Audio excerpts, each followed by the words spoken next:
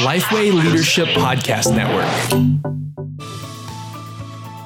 You're listening to the 5 Leadership Questions Podcast. I'm your host, Todd Adkins, and today I am here back again with guest co-host Ben Mandrell. Great to be with you, and one of my favorite guests all time we're talking to today. That's why I had to get in here to talk to Carrie. That's true. I'm not going to tell people. Well, you may want to edit that out, but no. I'm super pumped about this conversation because I love talking about reaching unchurched people, and he's one of the best. To be on with you, man. All right. So the voice you hear on the other side we took Daniel M back. We took Daniel back just so that Ben, we had to create room for Ben somehow. So our country stole Daniel, and now there's room for Ben. Daniel still does one of our podcasts. He still does New Churches podcast with me and Ed. So you can still edit anytime like you vintage. Want. That's vintage stuff. You're just recycling him using voice altering technology. He's gone. He's plugging his book. He's got a new book coming out in January. So he does. He'll be there.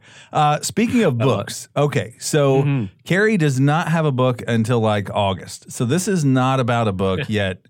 It's kind of about a book because during the month of January, we're giving away 3 free courses on Grid that are exclusive to Grid that we recorded with Carrie on your books. And so if someone gets on and takes the free course and they actually complete the course, we're going to send them a free copy at our expense of Didn't See It Coming. How is that for a deal? See, that's the best ever. Like it really is. Like you give free courses and then you give my book away. This is a whole new business model. I love it. I'm not sure if it's a great business model, and I'm doing it in front of my new president and CEO of Lifeway. So, but I am doing it with two church planners. So we're good to go now. All right. Awesome. Let's go ahead and get into our questions. So you want to begin? No, you go ahead. Okay. You're great at starting these things. All right. So, Carrie, one of the things that I love about you and people that have listened to you on the podcast before is just you're open and transparent with your failures. So I want to know, what is a conflict or failure that has benefited you in your leadership? Oh, benefited me. Yeah, like in retrospect. Well, burnout was one of them, but we talked that one to death. So, burning out turned out, and that's a thing, right? Like it's always fun to say, oh, I failed in this area. But like when I burned out, like it was so dark. I really thought it was over. I thought life was over. I thought leadership was over. I thought ministry was over. I'll give you a real current one right now. I led the church for 24 years and we broke the 1,000 barrier and, launched campuses and reached lots of people for Jesus. And then I passed that over a few years ago, but now I'm leading my company, which is really small, really ninja. And we have like 7 of us who do this full time.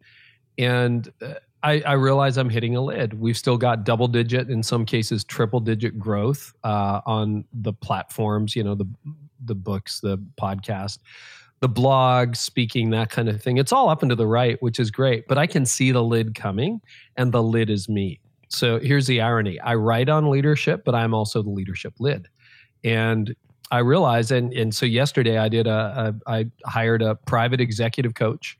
It is not cheap. And this is a guy who's done dozens of companies, serial entrepreneur, written books. I've worked with him in different parts before. And I'm like, I need you to coach me through my leadership lid. And I realize that for me, I can be a little bit controlling. I like to have my finger in it. I like to create rather than to equip. I think I'm a decent student of leadership.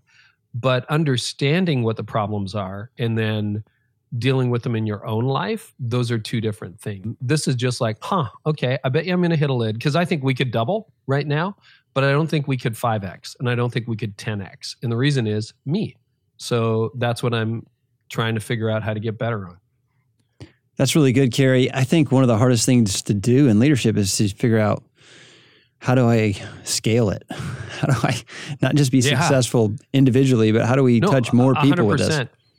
And the analogy my coach uses is the difference between growth and scale is growth is running up and down. You're building a skyscraper. So to get to the 20th floor, you're running up and down the stairs. And you can do that when you're young, and you can do that a few times. But if you got to go up and down the stairs, 10 times a day, you're going to be exhausted. And scaling is building an elevator. You push a button and you go up to the 30th floor. And I want to figure out how to build an elevator. Can you tell just a quick story about a similar time in the course of your ministry where, the similar thing happened to where you hit a lid, and then how did you overcome that? 100%. Getting past the 1,000 barrier, it wasn't excruciating, but we just kept hitting the ceiling. You know that feeling where you're like, okay, we're going to do it this time, and then you hit your head on the ceiling. You're like, what?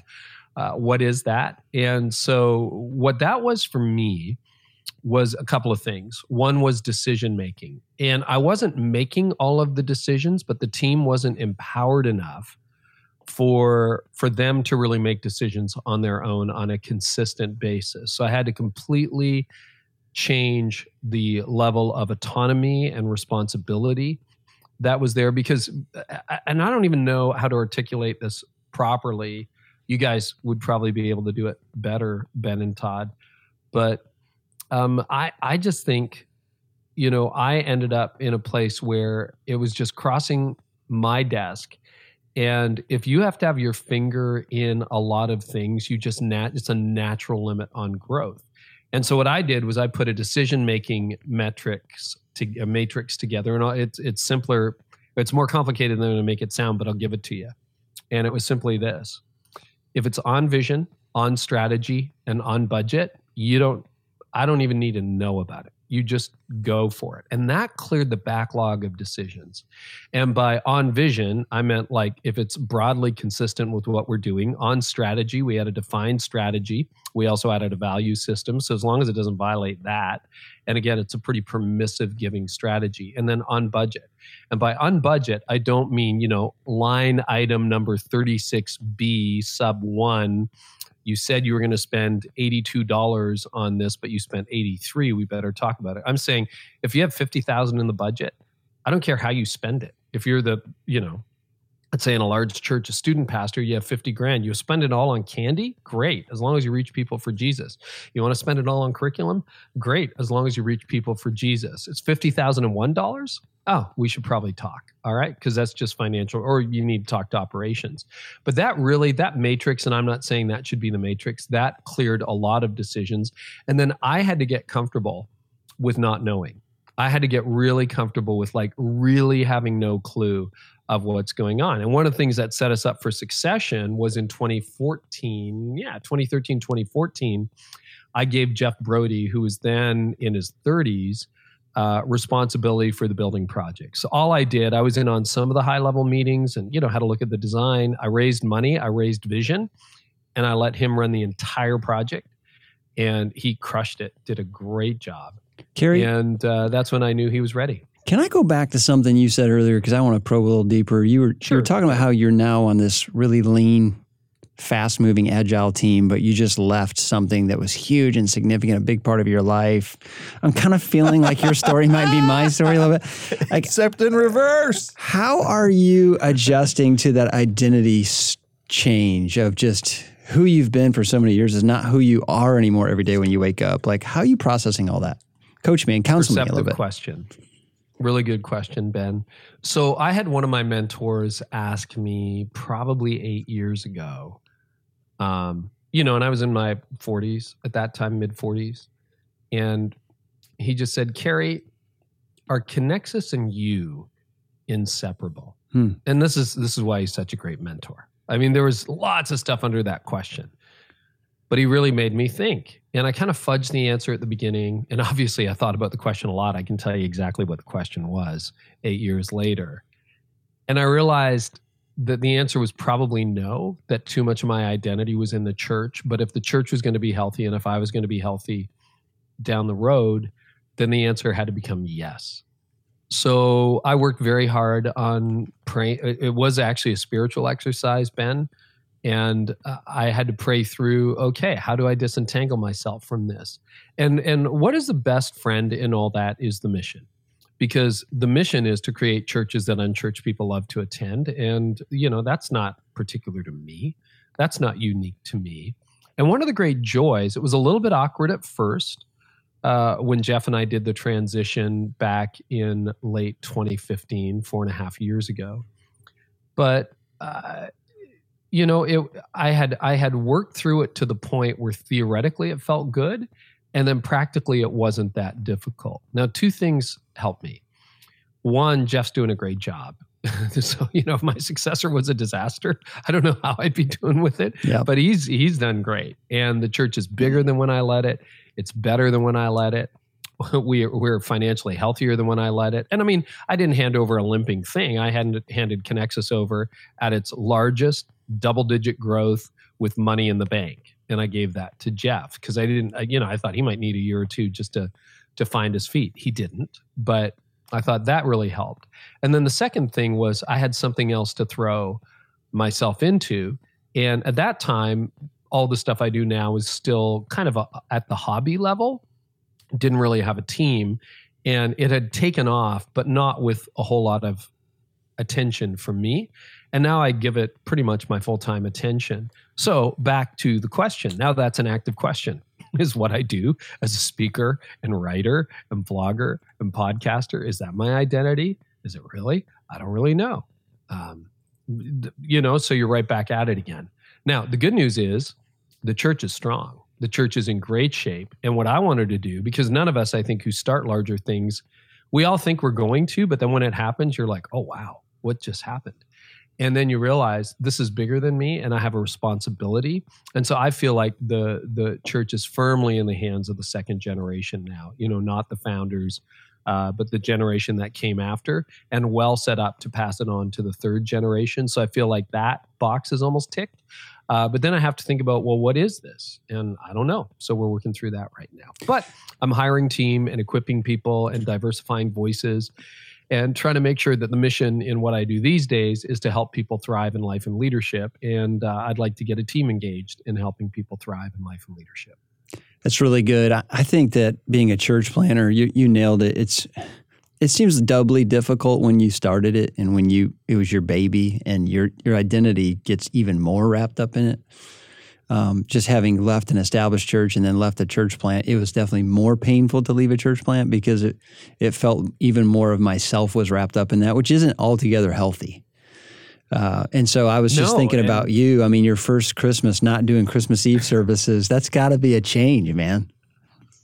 It is, and you just step right into a CEO role. So, right. I mean, it's a withdrawal, but it's also an advance. It is. Right? It is. And you can, and you're young. I mean, you can wrap your identity in anything you're doing. And so what's the alternative? It's a really good question because the alternative, Tony and I, my wife and I, we talked about this enough to know, and I'm not trying to judge, it's probably going to sound judgy, but it's not like endless margaritas in a golf course like that in a beach. Like that is not our future. We don't feel called to that.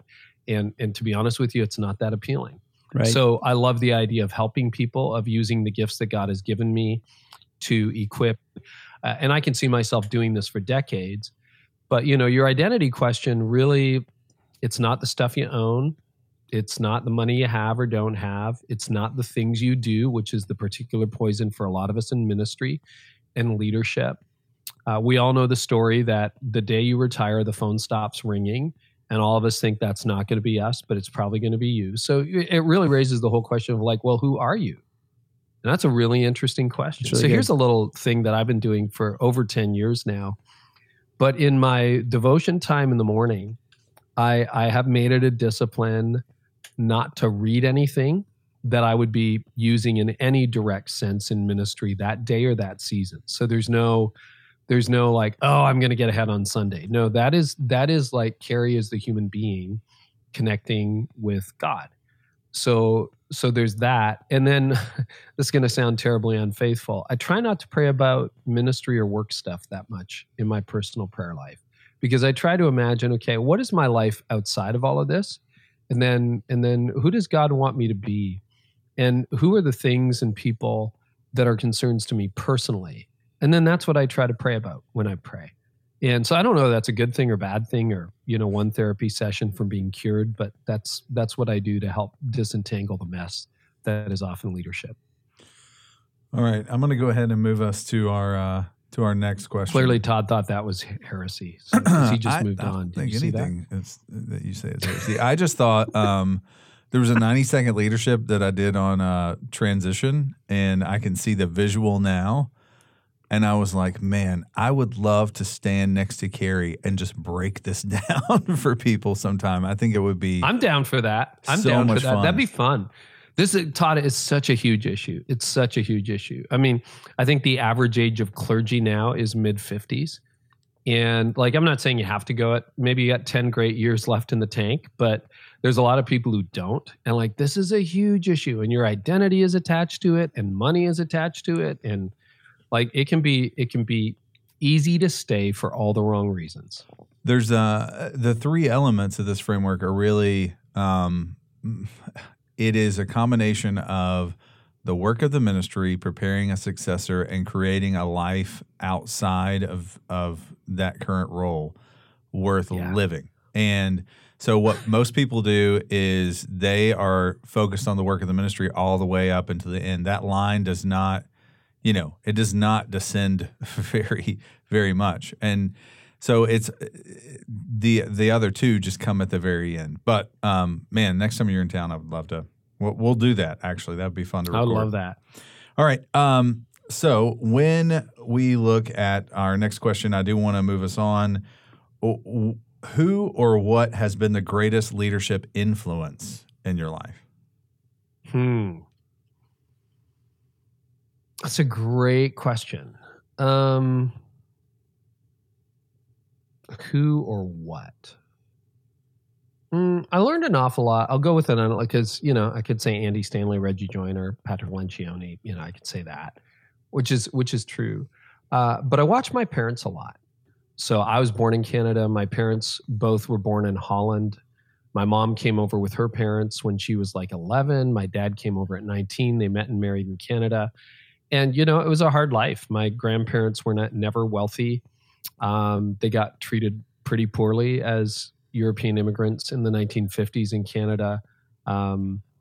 Stuff that would be illegal today was stuff they had to put up with as immigrants. And I watched my family growing up. And, I remember at the age of 8 watching my grandfather shovel manure. And I would just hang out with him because he was my grandpa and he was awesome. And watching him in the greenhouse when it was 100 degrees Fahrenheit and, he's running the rototiller, just getting ready for the next bed of chrysanthemums at this florist, these greenhouses. And, still today, when I smell a chrysanthemum, I think of my grandfather and being in that greenhouse. It's crazy. And, you're a kid. You don't really have a filter for that. But years later, my dad would tell me how upset it made him to see his father-in-law work under those conditions. But what I learned in that moment was how much dignity there was in work. And finally, my dad kind of sprung my grandfather out of that greenhouse and got him a job as a custodian at the plant that my dad ended up managing. And so, my grandfather, he would call me. I was 10 years old. He's like, Carey, I'm going on a trip. We lived in Windsor, right across the river from Detroit.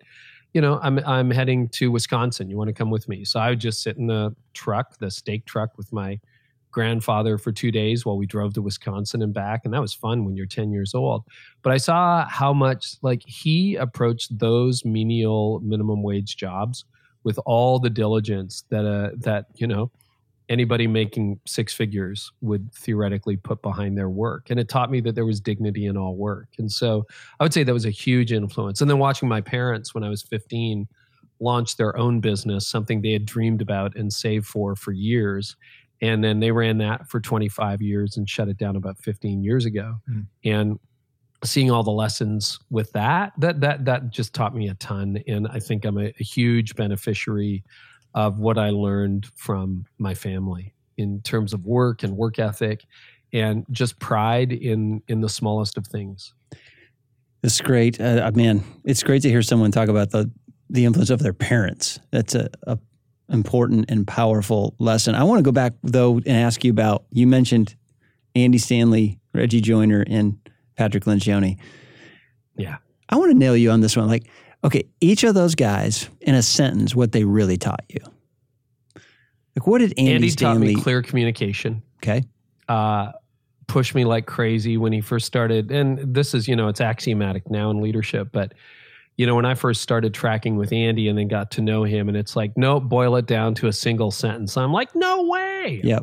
Gosh, he was right on that. And so clear communication from Andy. And a lot of emotional intelligence. I've been privileged to spend time with Andy, and you learn so much on just how to handle stuff. Reggie, just the key of relationship. I was talking with my oldest son about this the other night.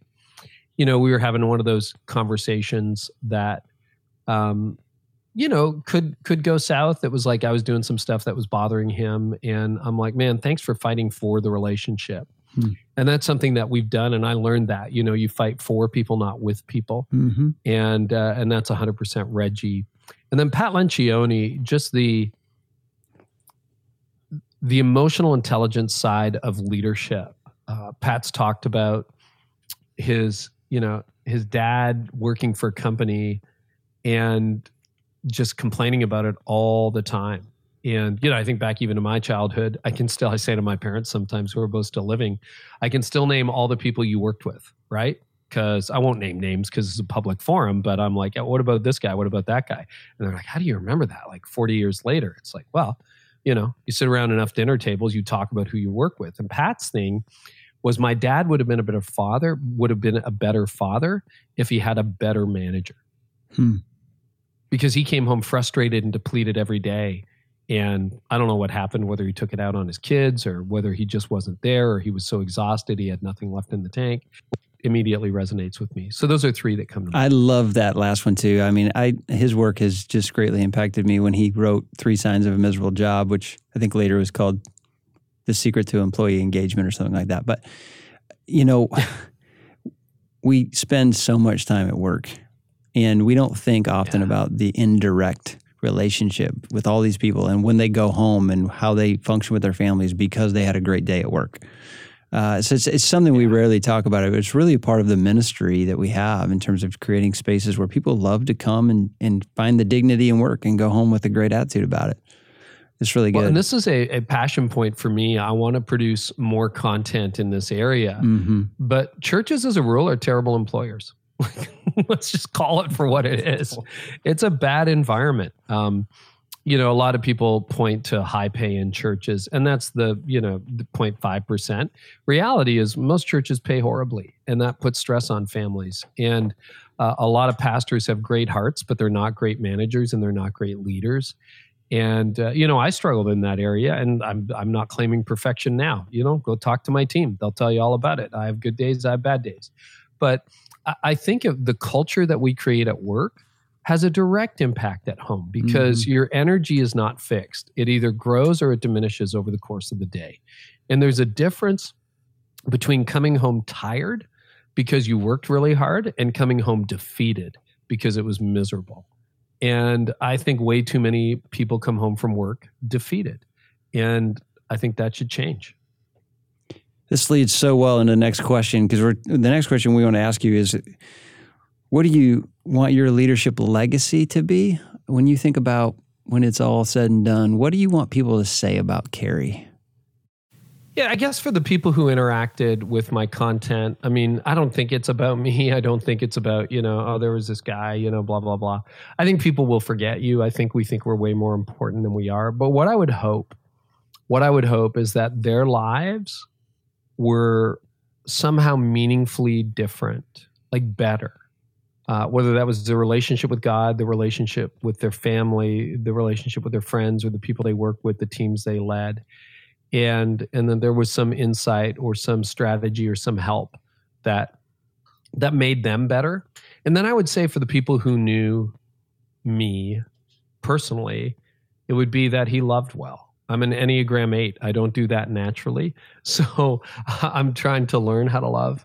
I think you love deeply as an Enneagram 8, but it just doesn't come across that way. So I hope it would be that they felt well loved. So what's your combo? Are you an 8-7, 8-9? 8-7. Me too. Yeah. Oh, that's fun. Like it is literally the fun wing. Ha ha. I think so. It's when I switch into the fun wing that it's fun. I think, Ben, you're 7-8, I'm a right? strong 7. And then, no, I don't think I go 8. I think I go 7-8. something else. I forget what my wing was. You go 6? All I saw was He's got 7-8. enthusiast. I can tell you he's a 7-8. Okay. I think, for sure. 8's Challenger? Is that what that is? Yeah. Yeah. I can see that. Mm-hmm. For sure. Just hanging out. We're all going to Yeah. argue about each I'm always other's wanting to take it up a answers. notch. Let's take it up a notch. Let's have more fun. Let's get more excited, and let's make it better. True. So That's good. that's one of the I'm things that I would say that you bring to the table, that you've brought to the table, is that, you do want people to go home and when they talk about working at Lifeway, that it is meaningful, certainly, and that it is focused on the church and serving the church, but that people have fun in the process, that they're going to talk about what happened. It's a lot more fun when people are having fun, so let's make it fun. I mean, family camp, if you ever go to family camp, you learn Leadership 101, and that is like, if it's fun, everybody enjoys it. That's true. So being a family camp speaker the last 5 years has been one of the best leadership moves I've ever made, because I've gotten to see like so many college kids so pumped up about what they do, and my kids go home and talk about it for months. All right. Oh, Ben, I hear you. That's a heart of mine. Like I want people who have worked with me or quote for me. I want them to go home feeling built up, lifted up. Yep. And one of the greatest things team members tell me this is like, oh, work is a break from life. I'm like, okay, that's cool. Like if work is a break from life, usually work is a drag on life. And if work feels like one of the best things you do, that's cool. I can't run the rest of your life, but I can control the climate at work. Well, Carey, you've been a speaker guy and an upfront stage guy, and you've been around the scene enough to know that there's a lot of folks up on the stage that when you get to know them off the stage, it's kind of disappointing. I mean, I want to believe that I'm going to be a guy that when people get to know me personally, they like me better than when I'm on the stage. But I know that there's always that temptation to create this persona when you're speaking behind a microphone that's not true off the field, right? Oh yeah, 100%. I would have to say, and maybe I'm just not a very good student of people. I've found that to be the exception, not the rule, that most of the people you see are actually really decent people. And obviously there are some exceptions to that. But yeah, and I've thought about that a lot. I get asked that a lot. And, I hope the experience of people personally is even better than the experience of people publicly.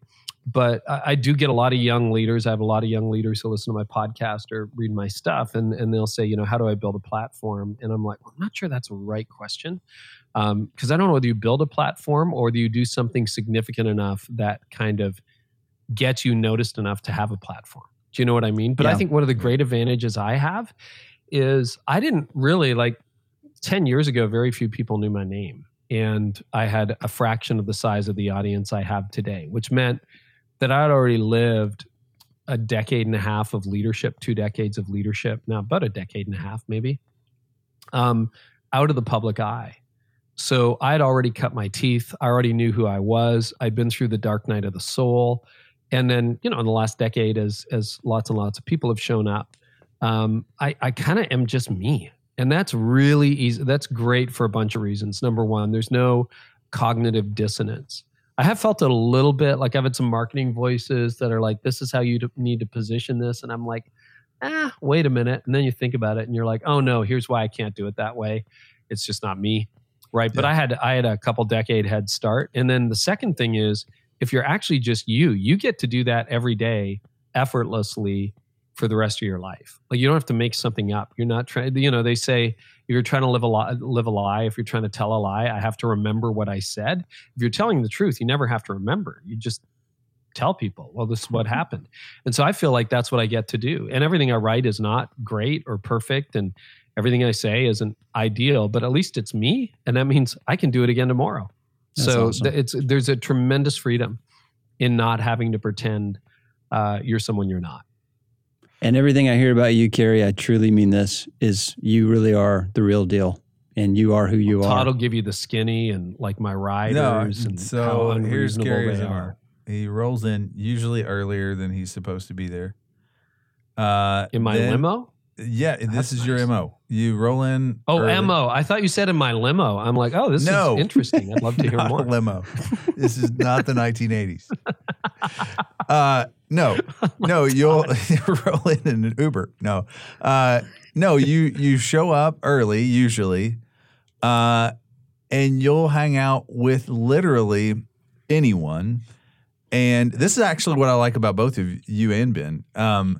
You both have the ability to make people feel like they're $1 million. And it doesn't matter if the size of their church or, how important they are or where they are in the pecking order. And it's not like, you've gone back and sat it in the green room at Pipeline or anything like that. You, or even like going into coaching rooms. I mean, like you'll do all that. And so I've always really deeply appreciated that about you. Well, I appreciate that, but that's kind of how you want to be treated, right? That's what you're hoping for, and it's not hard to do. And there's this interesting story, and I'm certainly not Muhammad Ali, but there was, I think this is a Cal Fussman story, and I might be getting some of the details wrong, but Cal Fussman is a well-known journalist who got to follow Muhammad Ali. And this is for all of us. So, I mean, if let's say you don't have books or speak or whatever, but you're just speaking at a church, you got 1,000 people coming or 800 people coming or 500 people coming, whatever it is, right? Most of the people who listen to this are in some kind of public role. So Fussman is following Muhammad Ali around, and he's still healthy. His Alzheimer's isn't that bad, but he spends 3 days with him for this like feature piece he's doing for the New Yorker or something. And they're coming out of a train station, and this woman stops. This is pre-iPhone, and says, "Oh my goodness, you're Muhammad Ali." And he goes, "Yes, ma'am, I am." And she says, "Could I have a photograph?" And she pulls out her camera, like a camera. So he takes some time and he poses with her, makes sure she gets the right shot. And then he takes the camera and says, "Do you mind if I look at this just to make sure that you got it right?" And he goes, "Oh, you got a good picture. That's great. Listen, you have a great day, ma'am." And so Fussman and him are walking away back to Ali's place. And he's like, "Why did you do that? Like, do you do that every time?" And he said, "Oh yeah, I do that every time." And he said, "The reason I do it that way is," he said, "for me, that happens 1,000,000 times, but for her, it happened once." And he said, "I wanted to have her to have a great experience." That's great. And I thought, oh man, that's just gold, right? Because I can be impatient. I can be like, "Oh, please, listen, I got to catch a flight." And sometimes if you really do have to go, or there are events where I'm kind of surgically in and out because of a tight schedule, and I can be tempted to blow people off. But then I try to remember that story, and I'm like, okay, so maybe they do listen, or maybe they do read, or it impacted them in some way.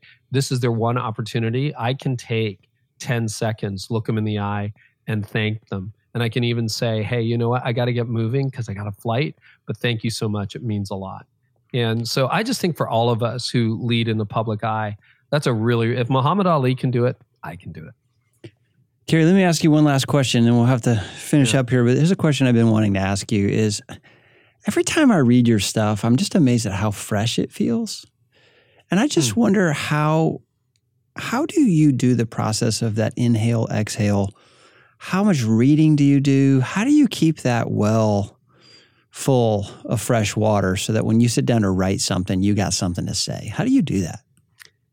Yeah, it's an interesting question. So I do try to make sure that input equals output, because I think your well does run dry. So I try to read. I'm probably not people think I'm this voracious reader. I'm probably not that good. I might read, I'm going to say 25 books in a year, maybe a few more, maybe 30. And so I read maybe a book a week. But, there are CEOs who read 2 books a day. I'm like, I'm not that guy. I do listen to audiobooks. I listen to a lot of podcasts.